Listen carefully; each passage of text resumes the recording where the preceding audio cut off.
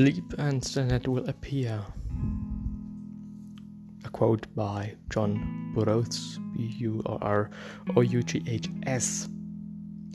reminds me of another analogy. Shooting for the moon probably is smarter than shooting for the stars. The moon being higher up than the stars, at least in this analogy, metaphor, whatever. When I'm shooting for the moon, I am at least having the chance of hitting the stars.